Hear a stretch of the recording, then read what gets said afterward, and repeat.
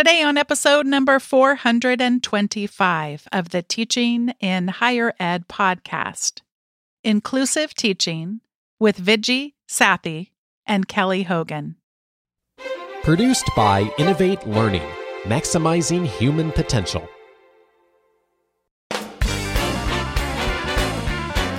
Welcome to this episode of Teaching in Higher Ed.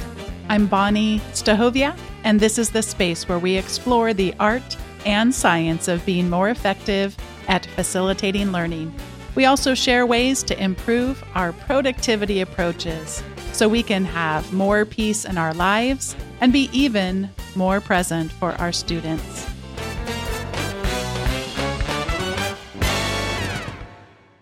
Today, I'm thrilled to be welcoming back two guests to the podcast who are no strangers in our community, Kelly A. Hogan and Viji Sathi, who have written a wonderful book called Inclusive Teaching: Strategies for Promoting Equity in the College Classroom. Viji Sathi is an award-winning professor of practice in the Department of Psychology and Neuroscience at the University of North Carolina at Chapel Hill, teaching the very classes she credits for charting her own professional career in quantitative psychology, statistics, and research methods. Sathi is also the program evaluator of the Chancellor's Science Scholars, a program aimed at increasing representation of underrepresented students in STEM PhDs. She was born in India but grew up in a small town in North Carolina and is a proud recipient of public education in North Carolina. Kelly Hogan, since 2004, has been teaching 400-plus seat classes on campus using interactive teaching methods and technologies. By demonstrating the effectiveness of her methods in large lecture classes, her work has received national attention in publications such as the New York Times, The Atlantic, and the Washington Post. Kelly works with other faculty to help them reimagine their teaching. She writes biology textbooks that are used by hundreds of thousands of students in introductory biology and speaks and writes with Dr. Viji Sathi on inclusive teaching. She and her husband enjoy teaching together in the summer study abroad programs because they get to expose their two children to new countries at the same time. Kelly Hogan and Viji Sathi, welcome back to Teaching in Higher Ed. Thanks for having us. Yeah, it's great to be back.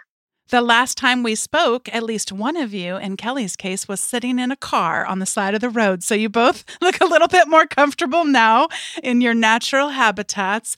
And I would like to start out with the expression, pulling one's self up by their bootstraps. So you both were confronted in different ways in your career with this whole idea that education should be about us being able to pull ourselves up by our bootstraps and deconstructing that both for yourselves as well as for others in your organizations and all of the various faculty you get to work with.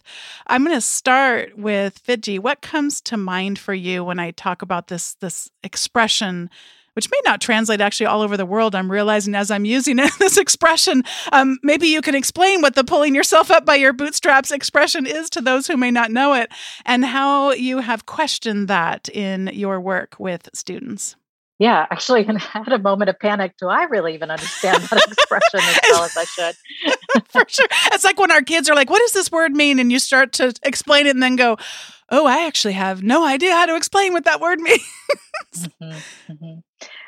I think I would just say in general, the idea that we're sort of responsible, we're personally responsible for whatever it is, like our own learning, our own, our goals and our work, however we want to think about that. And just this notion that we sort of succeed or fail individually. And it doesn't really ring true, at least when we think about a really supportive and nurturing learning environment. It shouldn't be about the individual, either as a student or as an educator. It really is about the system that we're in and the environment that we're in, and hopefully the community that we're a part of, that we're really thinking about supporting one another. And again, not thinking about the failure or success of an individual, but rather how a student or a faculty member may thrive within that system. Mm. And Kelly, when you think about this bootstraps imagery, what comes to mind for you in your teaching? I'm sitting here trying to think of an analogy of where not everyone has the same bootstraps or the same boots, right? Or even boots to begin with. Yeah. Or even boots. Yeah. I think that's it. I mean, it comes back to the system, and to put the blame or to put all responsibility on different students ignores the fact that students come from different backgrounds. And that's something we think a lot about in our work in lots of different ways when we think about student diversity. When we think about inclusive teaching, we think about wanting to bring more students into a context and an environment that will help them succeed. Too many times we think about, or we're criticized, for lowering the bar. Neither one of you believes in lowering that bar, but you do invite us to, in fact, I think maybe even stronger than an invitation, you implore us to, and you write, by an inclusive teaching mindset, we mean that every pedagogical decision should be countered with two questions. The first question, who might be left behind as a result of my practice? And the second question, how can I invite those students in? Kelly, can you speak a little bit about, in general, in our higher education context, who might be left behind as a result of our practices? Yeah, we mean this so that whatever it is that you're doing in your teaching, many of us have a lot of autonomy to make decisions in our teaching, whether it's in our policies, our course design, the way we interact with students, the way we help students interact with each other. We are constantly using strategies that we have made decisions about. And these questions are really there to say, is there something I can do to invite more students in? So a more concrete example might be where you throw a question out to a group, and we see this all the time, right? Somebody is lecturing, explaining something, and then they come up with a question and they throw it out to a group of students. And if it's mid-semester, maybe everybody knows it's that same person that's going to raise their hand and answer it, right? But you're not actually inviting the 400 other students in the room, right? Because there's a lot of reasons why students don't feel comfortable speaking up in that way. So we really advocate for what are ways that you can invite more students in? Would writing help more students feel like they could engage? Would using anonymous polling help more students feel like they could engage, right? And we don't say it should be one mode only. By varying all those different ways, you invite more and more people in to engage in different ways. Vidji, is there any student that you can think of early in your discovery of more inclusive teaching practices that you think of in terms of someone who might have been left behind? Is there any names, or I don't obviously mean that you share the name, but is there anyone who comes to mind kind of big in your story that really was left behind until such a point where you were able to discover alternative means of facilitating learning? Mm-hmm. Well, I mean, the obvious one would be myself. I know my own experiences very well. I know the sort of thoughts I had about sitting in a classroom, and it doesn't have to be a 400-person room for me to feel uncomfortable sharing, right? It could be a room full of 10 people, and those 10 people could feel really intimidating to me, depending on who is there and what the sort of consequences of speaking in that room might be. So I think a lot of times it can just be sort of channeling the times in which we might feel uncomfortable to engage. And not everybody feels this hesitation, but I know I feel it a lot. And so thinking about, how do I encourage people who might feel that for a variety of reasons, like Kelly's saying, it doesn't have to be worry about speaking in front of a group. It could be something as simple as, I haven't had a moment to even formulate my own idea yet. I mean, you just threw the question out. I need about 15 seconds to think about what's a good idea to share to the group. And then again, what is considered good could depend on, the question being posed or what other people are offering. How might I offer something that's a bit different or complementary? So there's a lot of sort of cognitive work that's happening in the background that people may not be aware of. And I think that's a really easy way for all of us to sort of tap into that experience of not knowing, for example, how to jump into a conversation or answer a question, especially in sort of this format where we're gathered as a group and somebody's asking a question. Bonnie, I think your question is a really good one because it is how I approach a lot of changes in my teaching. I meet with a student in office hours. They're expressing some concern or frustration, and it gets me thinking about, well, if I can help them, can I help more students like them? Can I help all students like them, right? And I think when we can find those things, they're really rewarding, right? So I'm thinking about a student that was having a lot of test anxiety. And it turned out sitting in a room off my office with extra time and me just like having some conversations with this student changed their entire outlook and empowered her to feel like she was fine, right? And she went on and she excelled and she asked for accommodations that she felt she needed. It turned out she didn't really need a lot of those things. And yet that care that somebody would be willing to give her those things was important, right? And so some of the ways she got me thinking about test anxiety was letting students know, all students know, like, I'm not here to trick you. I'm here cheering you on, right? And students really think like, oh, she would never put 3 C's in a row on a multiple choice. I don't think about those things. I'm not here to trick you. And so just saying that explicitly to all students might put a bunch of them at ease that I don't even know, right? Allowing students to have a 1-page copy of notes, right? They tell me like that reduces their anxiety. So really getting to know one and a handful of students can help you kind of translate that for all students. I was trying to estimate before we got on the line today how many hours we've spent together, whether it's together recording podcasts or we had a chance to share a meal once together as well. I think it's probably about growing near 10 hours now. And something completely surprised me. And then I realized was true about me and I had completely forgotten. Neither one of you ever raised your hands in class in college. And I mean, that story leapt off the page at me. And then I thought, I can't recall ever I can't recall a single instance, but I never had thought about it until you wrote those words down. Was that surprising to you too? I mean, I think you wrote about being surprised about the other person not having ever done that. I mean, how many more people do you think went through their entire college experience and have no memory of ever raising your hand, whether to ask a question or to answer one?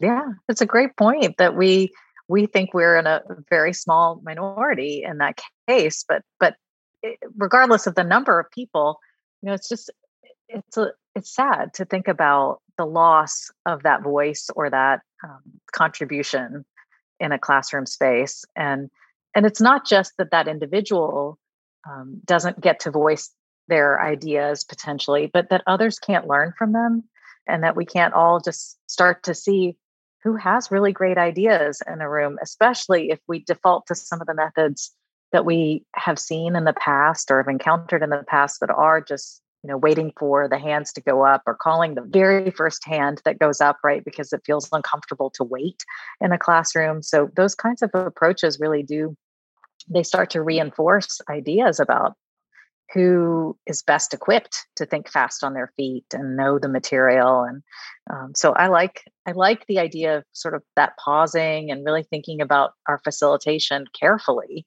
so that everybody feels like they can contribute in some way and that we all learn from one another. And if we're relying on an approach of just whoever it is that has that confidence or whatever else it would take for someone to feel comfortable to raise their hand or to not feel comfortable and do it anyway, to try to look for ways to structure things such that we can invite more people. It's kind of to the second question that you want us to ask. I want to quickly, before we talk about structure, because there's lots I know you have to share here, I want to just share 2 misconceptions that you identify that people often have about inclusive teaching.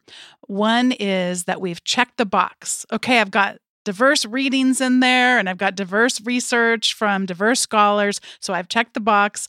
And then the second misconception that you bring up for us is that inclusive teaching applies to some disciplines or courses more than others. So I want us to quickly identify and break down these misconceptions, and then let's definitely talk some about structure. So with the first one, misconceptions around once we've modified our syllabi or course curriculum, we've checked the box. What are you seeing here with this flaw in the way some of us might think about being more inclusive in our teaching? So the way we often like to think about inclusive teaching is thinking of these two bins. There's the course design, the kinds of things you do before you meet a student and do your planning. And then there's the in-class environment in which you are interacting with students and helping students interact with each other.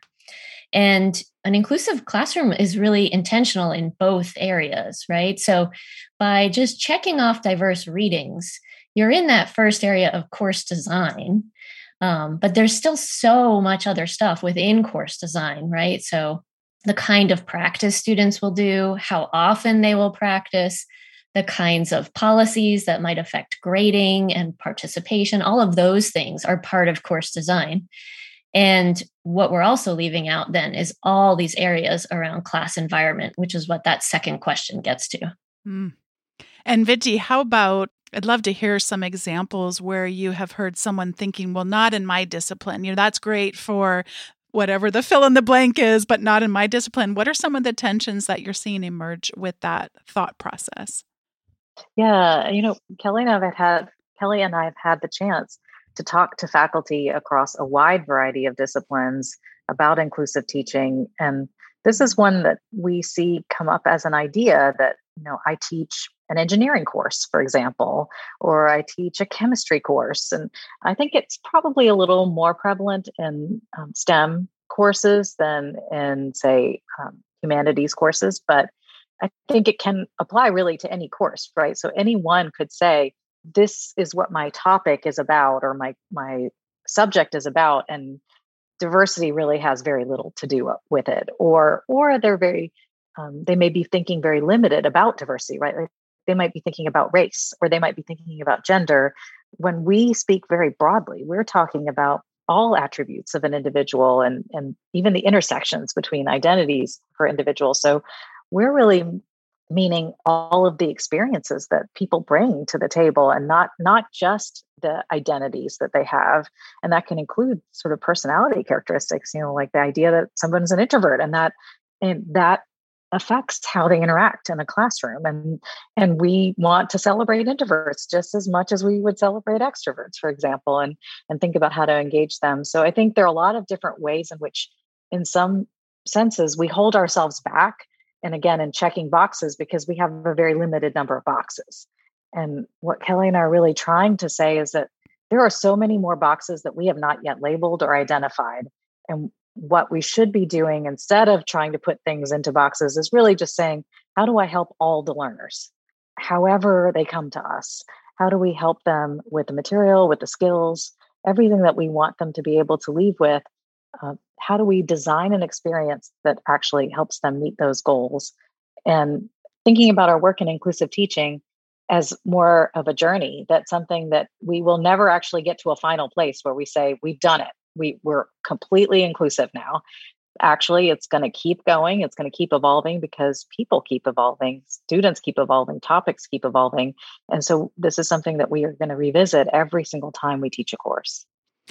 An area I promised that we would spend a lot of time exploring is an area where I feel like the both of you have there's so many areas you have to offer, but is a really important part of your work. And that is contrasting low structure classes from high structure classes. So before we get into some of your advice for us, could you help give us a picture of what does a low structure class look like? And what does a high structure class look like? How could we go in and identify which one we might be experiencing? And obviously, this is on a continuum, not in a dichotomous way that I first described it.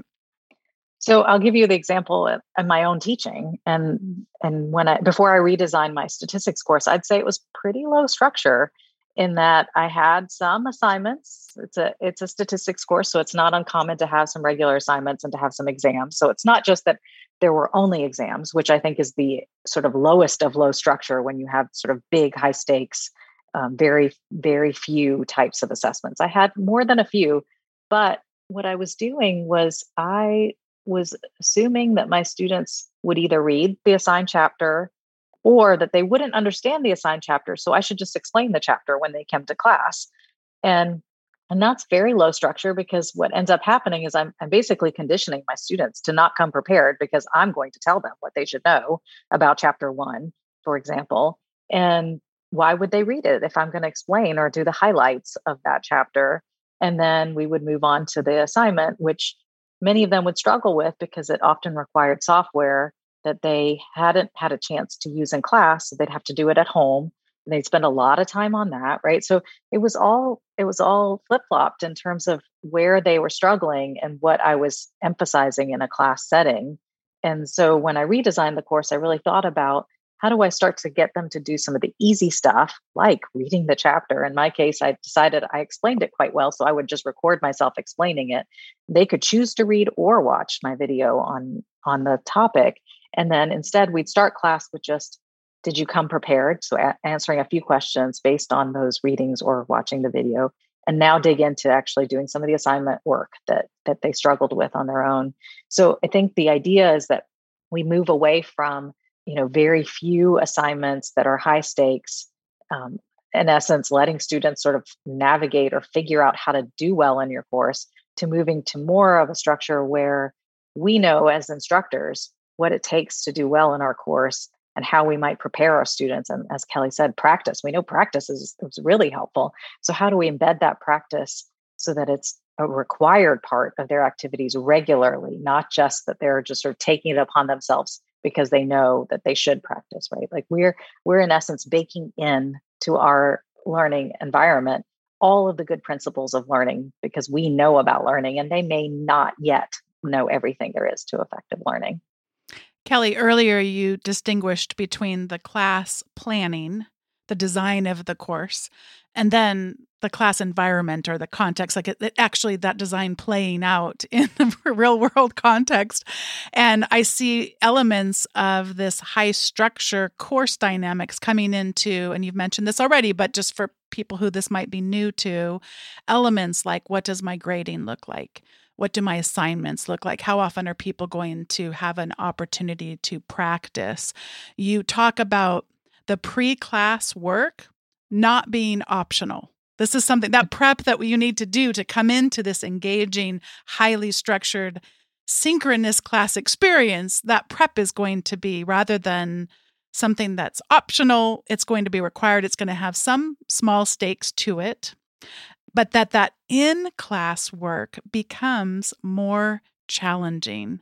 And more challenging, I think, in terms of cognition, but the challenge may even go even beyond what we might typically think of in terms of cognition.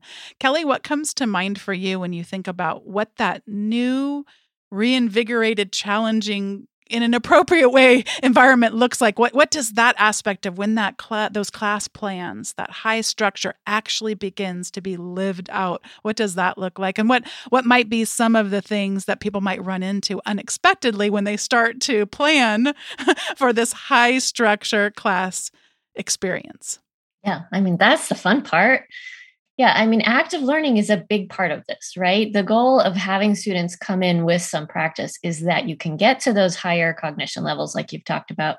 You can bring in the relevancy, you can apply things in a way that is the interesting stuff for students as well, right? Because this is how they're going to get hooked in your discipline and want to keep taking more and more of this. The kinds of challenges that people will have will be that, there'll still be a lot of student diversity, right? And to be able to run active learning well means we still have to think about this idea of structure in that classroom environment as well, right? So we don't want to leave it to chance that good things are going to happen. And we say that phrase a lot because it summarizes our work well, right? So let's say you come up with a great activity or a great question that you want students to think about. There's still this choreography that has to happen for students, all students, to get that practice that is really good for their cognition, right? Otherwise, students are left thinking, am I supposed to think about this alone? Should I work with the person next to me? Is it optional if I do this? Right? All kinds of things can come up. And we often really highlight ways to bring structure to that active learning, which might be things like that interact with universal design, right? Don't just say it, make sure that there are visuals on the screen. And we like to put them in colored boxes so that students really become attuned to exactly what they need to look for, right? This could play out in worksheets and other ways, but really making sure that students can access the question, that they can hear it multiple ways, and then really, how much time do they have to do this activity? Are they grouping up? Who are they grouping up with? All those things will make an activity flow, and students start to crave that kind of structure and instruction, because if you forget it in the next activity, they'll start asking all those questions.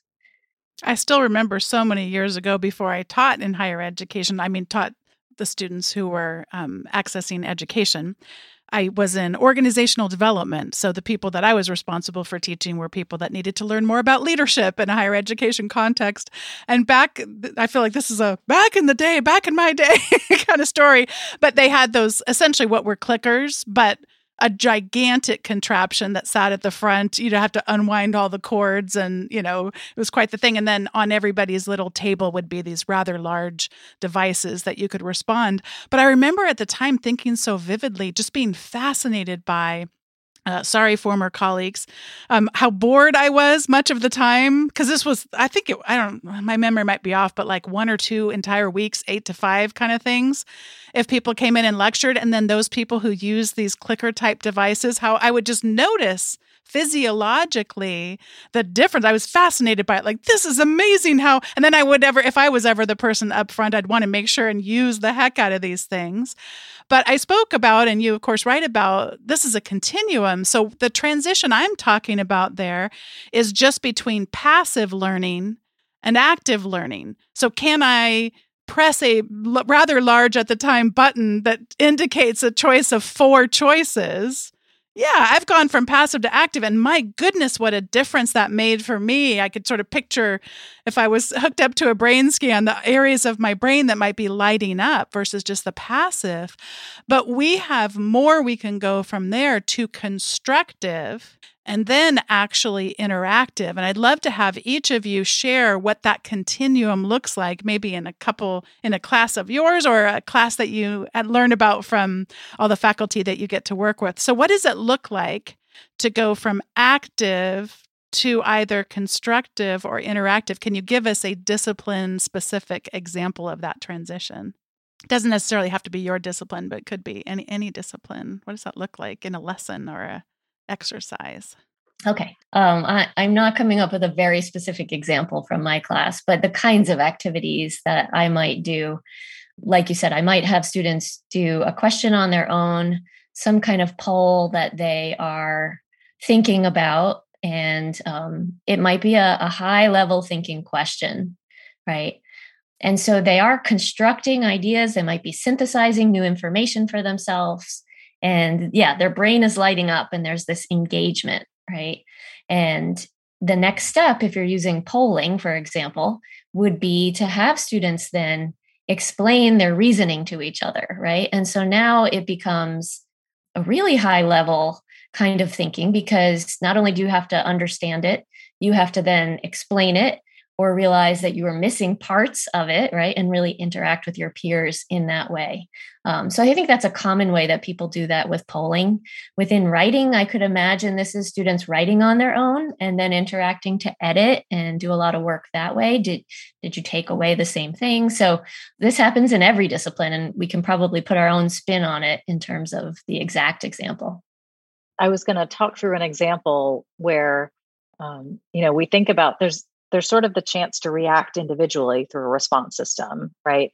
But what we're saying is, what if we harness the power of being together in addition to responding individually, right? So the polling and then repolling is a great example of that. There is an exercise I do with my students where it's actually, the first part of it is nothing digital. It's a sheet of paper that I hand out, and there's grids, and they have to show me that they understand the idea of standard deviation, for example, by sketching something. And so I put some constraints on it, and I say, you can only color in 6 boxes, but give it the largest, what you think would be the largest standard deviation on this grid, and what would be the smallest standard deviation on this grid. And the fun thing about this exercise is my students can look at the formula and calculate it, they know everything, right? They know how to do it. When they're given a data set, they can calculate it using their hand, like using a calculator, using software. But when I ask them about the idea of standard deviation and what it means, and then translating that into a sketch, that's when they start to scratch their heads and say, wait a second, I'm not really sure. And so then we start to have conversations with their peers. They start collaborating on the ideas. And then I give them a tool they can use online to check their ideas, what they've sketched and how it matches up. And so then they get to answer a quiz that sort of asks about that reflection. So it's a whole process of sort of taking their intuition about what standard deviation is and actually demonstrating that they've understood the concepts. And I think this is an example of the kind of scenario that we want happening in a collaborative space, right? Like it really actually maximizes the possibility for understanding, because they're having conversations with one another, and they have graduate student assistants in the room, they have undergraduate learning assistants in the room, they have me in the room. There's support literally all around them at this really hard concept. And it's not something they have to struggle with alone as a homework assignment and then wonder if they are getting it right, and maybe not even get very far because they don't even understand the prompts, right? So in real time. And it's a great place. I think we oftentimes have kinds of hard questions we want to ask our students, but they might not be yet well formulated questions. And so being in an active learning space is one where we can revise our prompt. We can say, maybe that wasn't clear. Let me elaborate a little bit more, or let me write out the prompt on the board for you to clearly see. I think one challenge is that we tend to rush things when we pose a question. Like, we think it'll take them 2 minutes to answer this question because it's so easy. But actually, we wrote the question and we know the answer. So of course, it's going to go a lot faster for us. So multiply that by 5 or 7, and that's probably more like what amount of time it would take for a novice to really tackle understanding the question and coming to an answer that they might share. So really thinking through that. I think this gets at the crux of what we're trying to say about structure and leveraging the fact that we're together in a room, that it's important. That time that we're all together. I mean, think about it, especially if you've got a large classroom, what precious commodity that is for all of us to be present with one another. And the worst thing we can do is squander it by making that the time to just sort of dump a bunch of information on people and hope that they pick up every little piece of it. So just, I think, thinking through that piece of it and making sure that we feel like there's good value for what they're getting with that time. The other thing you really stress and illustrate is that we aren't going to go into this, okay, I got to design a high structure class and then I need to deliver a high structure class and everything is going to go swimmingly and people are going to love this, having their brains light up in the ways that we've described. Not so much, right? There is a vast difference between people's stated preferences for things and what actually helps us learn. Could you talk a little bit then about that difference, how I might think I learn or how I perceive that I learn and what's going to be the most value to me, to what actually will be valuable to my deeper learning? And how do we navigate the sometimes giant difference between those two things? Yeah, we routinely talk about how learners aren't always the best judge of what works in learning, right? And Viji and I have been part of a campus initiative for first-year students, a course where we're giving them a lot of different modules. And one is so that all students will learn some basics about how learning works. And we want to debunk some of these misunderstandings about learning in that course. So a common one is that students feel like they learn better through lecture.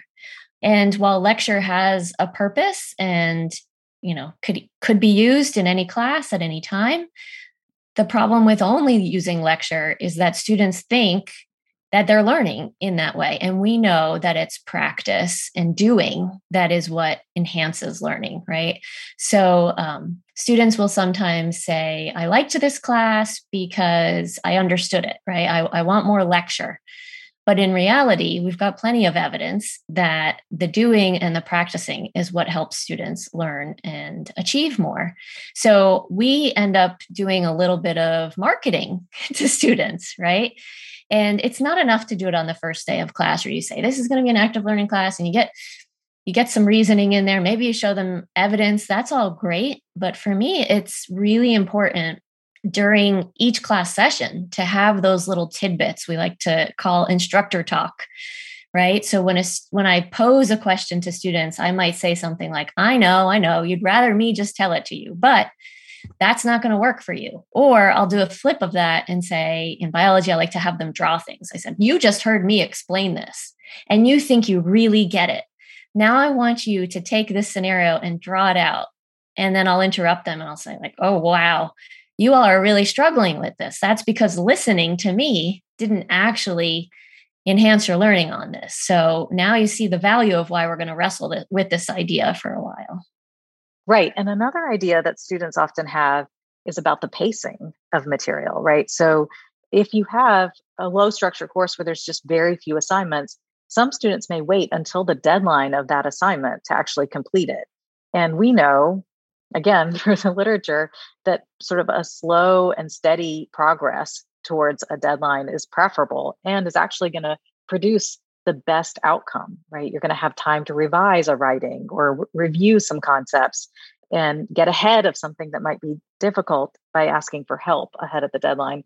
So in so many ways, we have to think about how do we help our students recognize that that's a helpful behavior to exhibit and impose some structure around that, right? So can we say that the draft is due at this deadline so that when the paper is due, they've already now had 2 or 3 versions of the paper that they've worked through.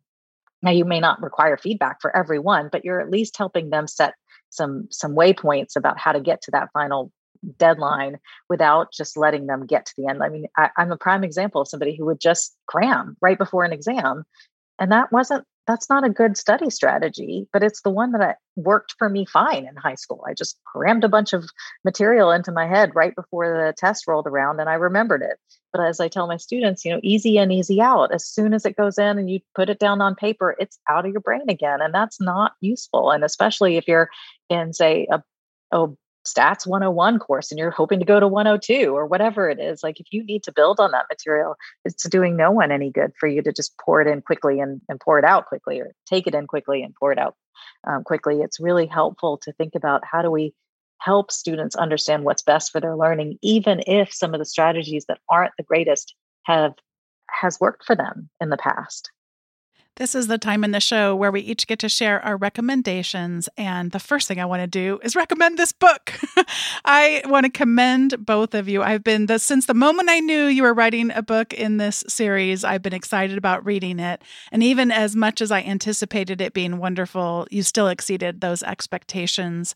Inclusive teaching is, to me, you have done such deeply rooted work on thinking about what brings so many of us a feeling of significance and working in solidarity with other educators, but also making it practical all at the same time. I don't know how you did it, but it's really an exquisite book as far as fulfilling my own needs to want to be rooted in my values, but to be able to then expand my imagination for how specifically that might actually take place. And to that end, I wanted to recommend 2 practices. One we didn't get to today in our conversation, which is why everybody should buy the book. But if you wanted a quick look at it, episode 272, you both came on and talked about inclusified teaching evaluation, because even if we're able to address the resistance that you spoke of in this last part of the interview about why so many of us, active learning sounds great unless it's actually for me. And our intents don't always match up with what practices are going to help us learn deeply. We still know that people from historically marginalized populations, there are going to be inevitable ways in which it doesn't show up well for us in our course evaluations, but we still should do it anyway. So then how do we document our quote unquote success, our progress in teaching? And that's just a wonderful episode, and also as a full chapter in your book as far as how do we document this. So I would want to recommend both of those things. And then last, I want to recommend creating a starfish folder. But before I do, Kelly, would you quickly remind for anyone who may not know the starfish story, what is the starfish story about and what does it have to do with our teaching? Sure. Okay. So the story goes like this. After an ocean storm, hundreds, thousands of starfish wash up on a beach. And a man is walking along the beach and he sees a young girl, a young boy. It's told differently in different versions I've seen.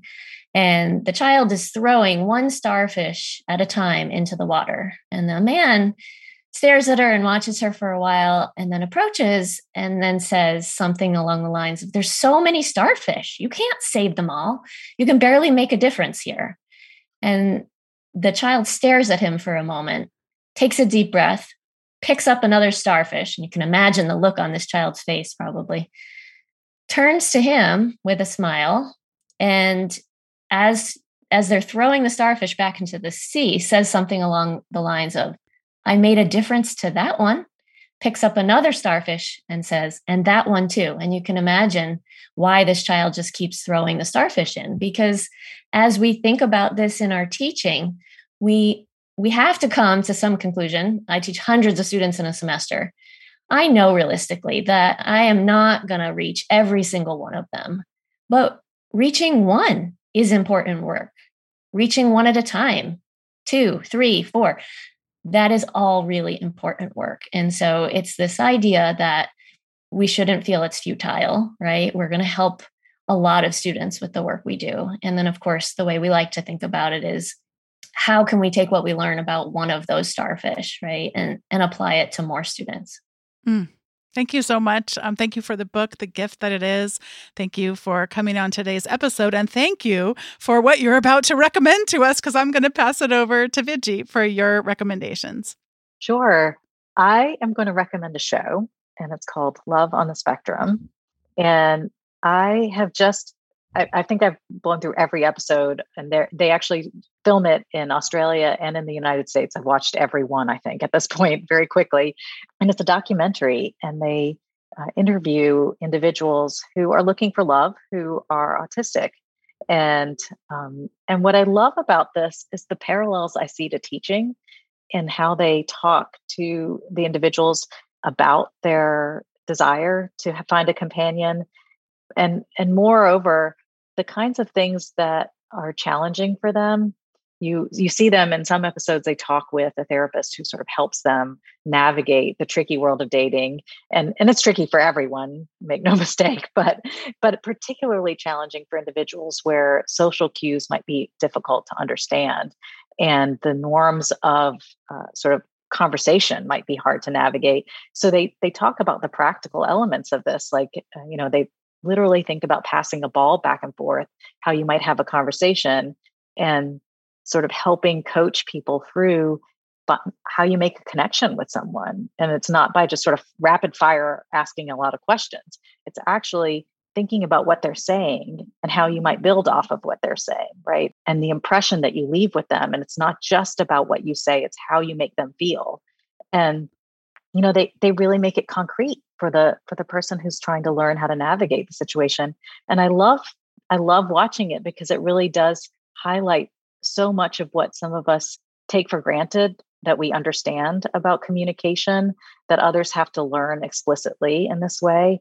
And it's the kind of lessons that we want to think about, especially with inclusive teaching. Like, what is it that is sort of the hidden curriculum around navigating higher ed that some students know? They have the social capital, they have the family and the resources to help them to succeed. And then some students are really wondering about it, or they're making missteps. I mean, that's worse. Like, they're making assumptions and missteps that don't help them, right? And so how do we as instructors think about level the playing field, or as administrators think about what are the opportunities available to our students? And especially if we know that something is a good high impact practice, how do we encourage everybody to engage in that, and not just hope they bump into it accidentally and say, "Oh, this is great. A first year seminar is awesome." Why is it that some students know to take a first year seminar and some don't? And how do we require it of all students, for example, if we think it's a really important aspect of engaging in higher ed? So I think that's my recommendation. I just love the show for a lot of the lessons that are there, and how well it weaves together the stories of the individuals, and just how challenging this can be for individuals, and also the diversity, right? The diversity of what autism looks like in individuals and how they react to each other. I think there's so many wonderful parallels to being in the classroom. Oh, it sounds like a really useful show. And Kelly, what do you have to recommend today? I also have a show to recommend because it's nice to turn off our brains from academia sometimes and just relax and binge watch TV. The show I'm going to recommend is This Is Us. And besides just being a wonderful story and a good chance to cry if that's what you need, something emotional and feel good at other times, the thing that struck me as the seasons went on and on is how brilliant the planning of this show is. And I kept thinking about backwards design in teaching. We have this goal, and in our teaching, we have to help our learners get to that goal. And I'm imagining that these storytellers for this show has this like giant whiteboard with all these goals for the characters, right? Like this one will have this happen to them. And this one, these relationships will fall apart. These will grow. And yet they do all these flash forwards, flash backs. So it's following this family over a lifetime. And it's just mind-boggling to think about the ways that this was designed. So I think in good teaching, we have a goal and we have to get there. And I think we can also be brilliant in our teaching in terms of how we can creatively get our students to those goals. One of the stories that you share about in the book, Kelly, is you talk about you sharing in a class about watching ER and a young man telling you how relatable that made you seem to them. Have you shared with any of your students your love of This Is Us? And is today's students watching that show more than they might watch ER? I don't know.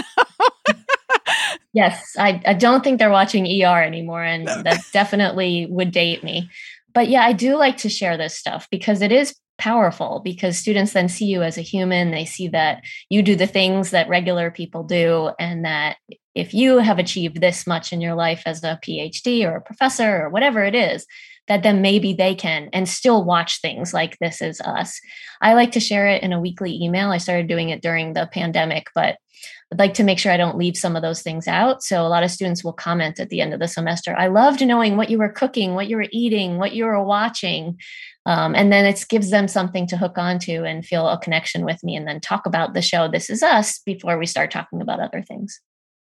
You know, it's such an interesting idea, this sort of idea of connection. And it's in our book too, right? Like these little stories, they're sprinkled in for purpose, right? And it's to connect us to the reader. We may not be able to have a conversation, like they can't speak back to us. Maybe, I hope they will. I hope they'll write to us and tell us what their thoughts are. But in a way, we really do want to see, we want people, our colleagues, to see us as real people who have real lives and real experiences, and that we're learning from those experiences, and we don't always get it right. But again, it's a learning process, and we hope that others will just help us push the needle forward for everyone by contributing to this. And we're just eager to learn from everyone. But this notion of connecting with people is so important. And I hope that we all find ways to do more of that. Congratulations to both of you on this magnificent book. I thank you for it. I know you're going to be hearing lots of thanks from people from all over the world. And thanks for investing your time to come back and share about it on Teaching in Higher Ed. Thanks for having us. Thanks once again to Viji Sathi and Kelly Hogan for joining me on today's episode of Teaching in Higher Ed. Today's episode was produced by me, Bonnie Stahoviak, and was edited by the ever-talented Andrew Kroger. Podcast production support was provided by Sierra Smith, a phenomenal teacher. And thanks to all of you for listening to today's episode of Teaching in Higher Ed. I'll see you next time.